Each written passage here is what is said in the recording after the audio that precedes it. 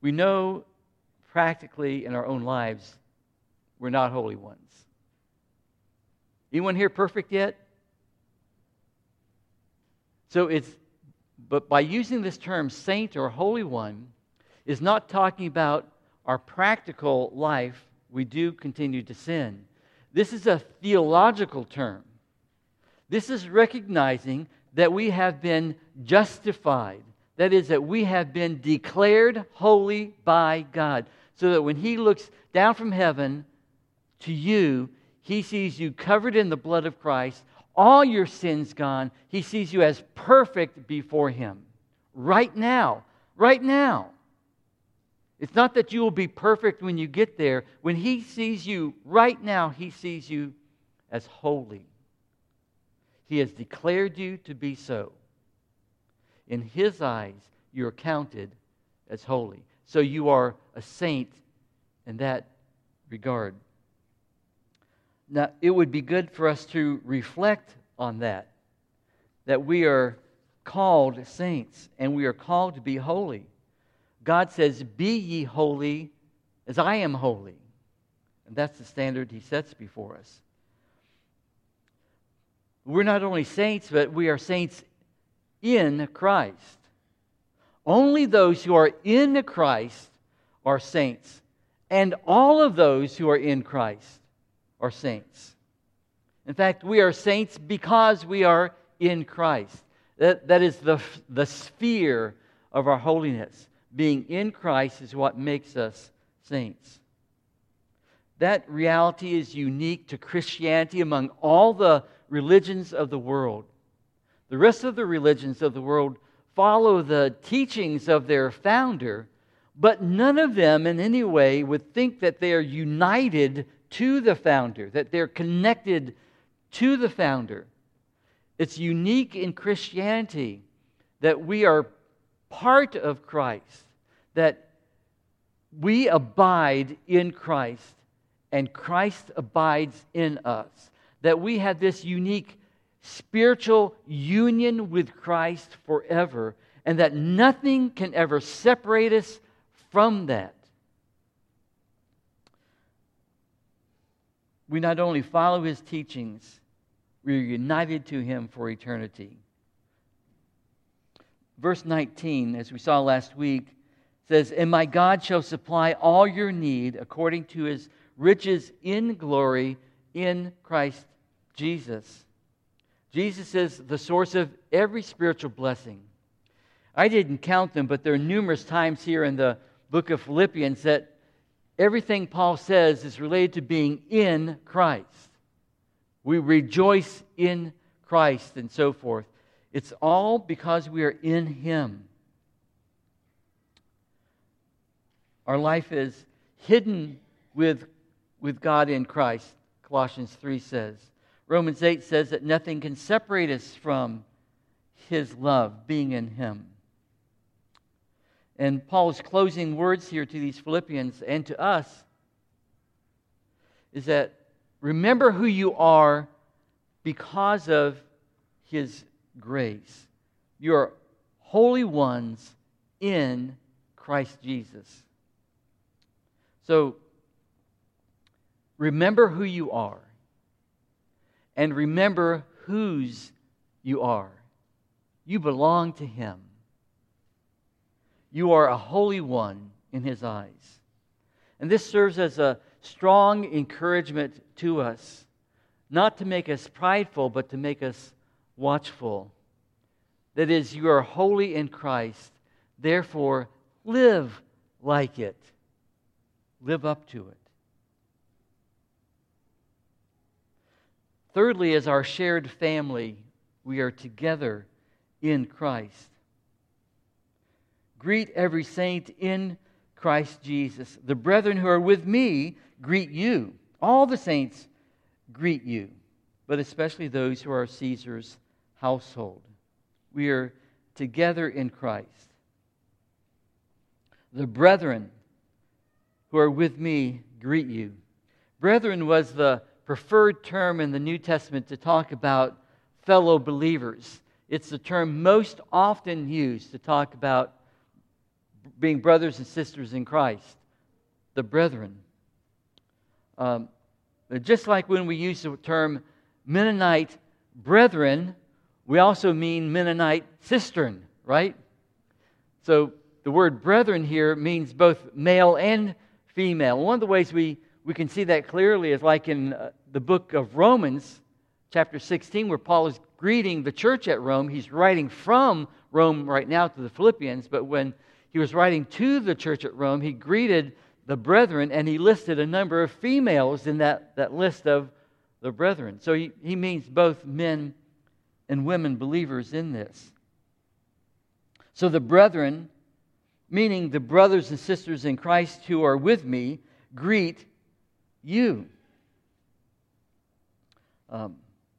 And brethren is a fitting term for believers because it reminds us of our family reunion. We all have the same Father. God is our Father.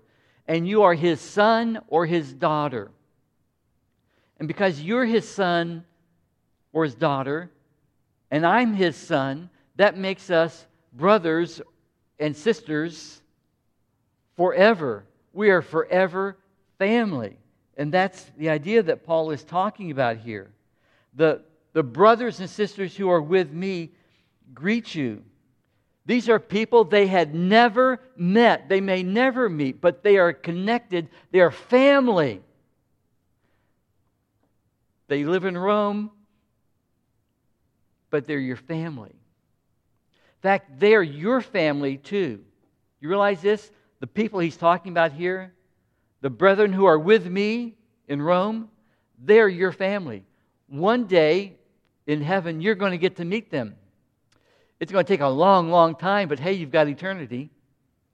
And we're going to meet brothers and sisters from all over the world, from all time, and as one huge family. We are already family with all those people in Christ right now.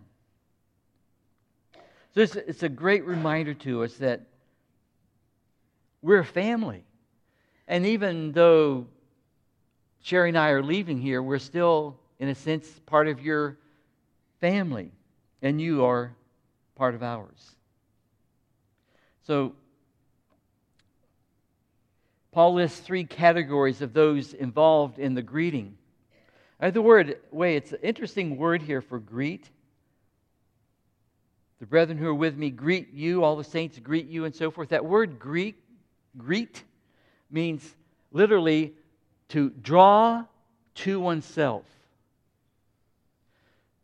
Not just greet the way we think of greet. When we say, I'm going to greet someone, we're going to say hi to them. Maybe ask, how are you doing or something, but that's pretty much it, right? You greet someone. You say hi to them. But this is talking about a different level of greeting. You draw to yourself. You're drawing them close to you. In fact, the early church used to hug one another and kiss one another. Paul says elsewhere, greet one another with a holy kiss. And we've kind of gotten away from doing that, and part of it's for propriety's sake, I think. But still, the idea is the closeness that we share. Draw to oneself, greet one another. We're intimate together. We are family together. We love one another, and we should demonstrate that. So he says the 3 categories are the brethren who are with me. By this he means his close fellow workers. We know that Timothy was with him, so he's included in that. Probably Tychicus was there as well as Aristarchus. But also Mark and Luke would have been in Rome at this time. So the brethren who are with me are that group of people. He says they greet you. But he expands it now, secondly, to all the saints, the larger body of believers in the Church of Rome, the brothers and sisters that comprise the Church of Rome, all the saints in Rome greet you. This is like one church family greeting another church family. The church family of Rome greeting the church family at Philippi. Because ultimately we are the same family. And then he says, especially those who are of Caesar's household. And this is a surprising thing because Paul's locked up in Rome. He's got someone chained to him 24 hours, and they change shifts 3 times a day. Who's going to be chained to Paul today? And of Caesar's, the emperor's household, there are a number of people who have come to know Christ. Now, that doesn't necessarily mean blood relatives of Caesar. It may have been, but probably would have included household servants and the like. But look back at chapter 1, verse 12 and 13. So, chapter 1, verse 12 says, "But I want you to know, brethren, that the things which happened to me have actually turned out for the furtherance of the gospel, so that it has become evident to the whole palace guard and to all the rest that my chains are in Christ." Even the palace guard are coming to Christ. And so at the end of the book, Paul is remembering them, and he says, all the saints greet you, but especially those who are of Caesar's household, the palace guard, even those in Caesar's household, those who you would have never thought would have come to faith, they greet you. And so we share together as a family in Christ in things for eternity.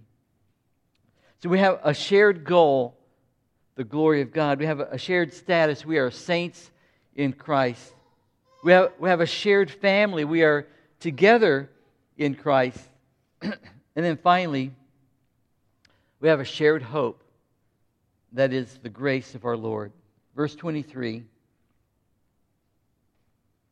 "The grace of our Lord Jesus Christ be with you," or be with your spirit. Amen. The shared hope is the grace of our Lord. Our hope is in the Lord and His grace toward us. Romans 5 says, "Therefore, having been justified by faith, we have peace with God through our Lord Jesus Christ, through whom also we have access by faith into this grace in which we stand, and we rejoice in the hope of the glory of God." And so our shared hope is the grace of our Lord. We have hope as an anchor to our souls because of the unremitting grace of God. As believers, we're not only saved by grace, we are sustained by grace. We are governed by grace. We are guided by grace. We are sanctified by grace. We are kept by grace. We're enabled by grace. This is true of every one of us as believers. Our shared hope for the future is the grace of our Lord Jesus Christ, because He is never going to leave you or forsake you. He is going to continue that work in you until that final day. And it's all about Jesus. The grace of our Lord Jesus Christ. It's all about Jesus. It always has been. It always will be. Wherever we go, whatever we do, whether we live or whether we die, it's all about Him. So much so that Paul could say, "For to me to live is Christ, and to die is gain." May we be able to say the same thing. So we have a shared hope for the future by the grace of our Lord. Now the grace of our Lord Jesus Christ be with you in your spirit. And now, just personally and briefly, in closing, I want to echo what Paul has said, because all these things speak my heart to you as a church as well. The shared goal of our lives and our ministry is ultimately the glory of God. And I would just encourage you to keep that goal. Keep it as your highest priority, the glory of God. No matter what we do, it's all to the glory of God. Measure everything by it. Secondly, the shared status we enjoy as being saints together in Christ Jesus. I encourage you to remember who you are in Christ. It's both a call and a comfort to remember who you are in Christ. It's a comfort because nothing will ever change it. You will always be a saint in Christ Jesus if you're a believer. But it's also a call, that is to live up to that. Therefore, live like it. When I compare my life to the call to be holy, I see areas that are very disconcerting to me. I see the own sinfulness of my own heart that needs to be worked on. And so this is a reminder that I am called to be a saint. I am called a saint and called to become a saint, to live like one. And that's a challenge for me. It's a challenge for you as well. Thirdly, the shared family we have. We will always treasure the fact that we are family with you. Sherry and I hope to sneak back here sometime in the future and just visit with you as a family again sometime. I know that we'll never forget you. We treasure you. And then finally, the shared hope that we have. It's all bound up in the grace of our Lord Jesus Christ. You have a hope for the future by God's grace.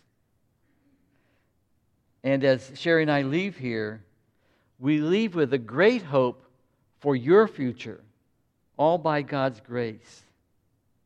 I remember when I first got here 18 months ago, the first thing I did was start meeting with people and doing interviews, just hearing from people what you thought was going on in the church, what had happened, what the needs were, that sort of thing. And a number of you may remember that. Altogether, I interviewed 82 people. And when I asked them, or when I asked you, if you were one of those, to describe the condition of the church 18 months ago, words I heard over and over again were these kinds of statements. We're confused. We're sad. We're disappointed. We feel rejected. We're lost. We are without direction. We're drifting. We have no hope. When I think about you today, I don't hear anything like that. I don't see anything like that. This is a very different church from 18 months ago. God has done, I think, a marvelous work among you. God has brought you from that time to a time of you're excited about the future. You have a great vision that the transition team and elders have put together. You have a vision for the future. You have a tremendous pastor that's coming. Let me tell you, you have 1 in 1,000 pastors. I don't know if you appreciate how great God has blessed you with Asher and Brooke. You have so many things going for you. And I'm excited about what God has next for you. Just so looking forward to the next steps. I know God is going to truly bless. And I want to hear reports about that so we can praise the Lord along with you. Will you join me in prayer now as we close? Lord, we thank you for this final passage in this marvelous book of Philippians, and as Paul shares his heart with the church of Philippi in closing, just a tremendous reminder to us of the things that we share in common as believers. We thank you, Lord, because you have blessed us with all those things that we share, the goal of glorifying you, the status that we have of actually being holy ones in Christ Jesus, sharing together as a family forever, and sharing the hope that we have because of your great grace in our lives. Lord, I praise you for what you've done in this church. You have been so good and gracious. Thank you for the future that you have for this church. And Lord, I know that you are going to continue to work and bless and guide, to use this church body to bring much glory and praise to you. And I thank you so much for that. And finally, Lord, I thank you for just the blessing, the privilege, the honor of being a part of this church family for these last 18 months. I just lift them up to you, praise you, thank you for them, Lord, and commit them to you in Jesus' name. Amen.